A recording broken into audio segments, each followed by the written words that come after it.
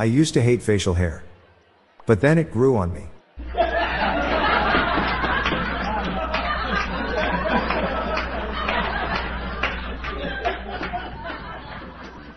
I made fish tacos today. But they ignored them and swam away.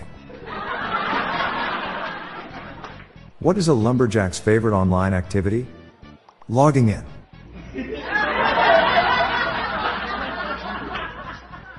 For all of you people that have OnlyFans, when do you plan to upgrade to air conditioners?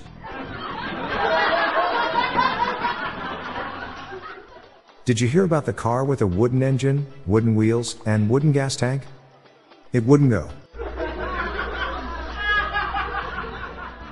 I have a date for Valentine's Day. February 14th.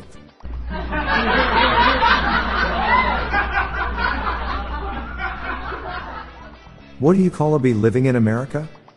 A USB. Why are vegetarians happier? They don't have beef with anyone.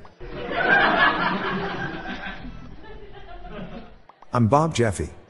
Good night all. I'll be back again tomorrow. Thank you.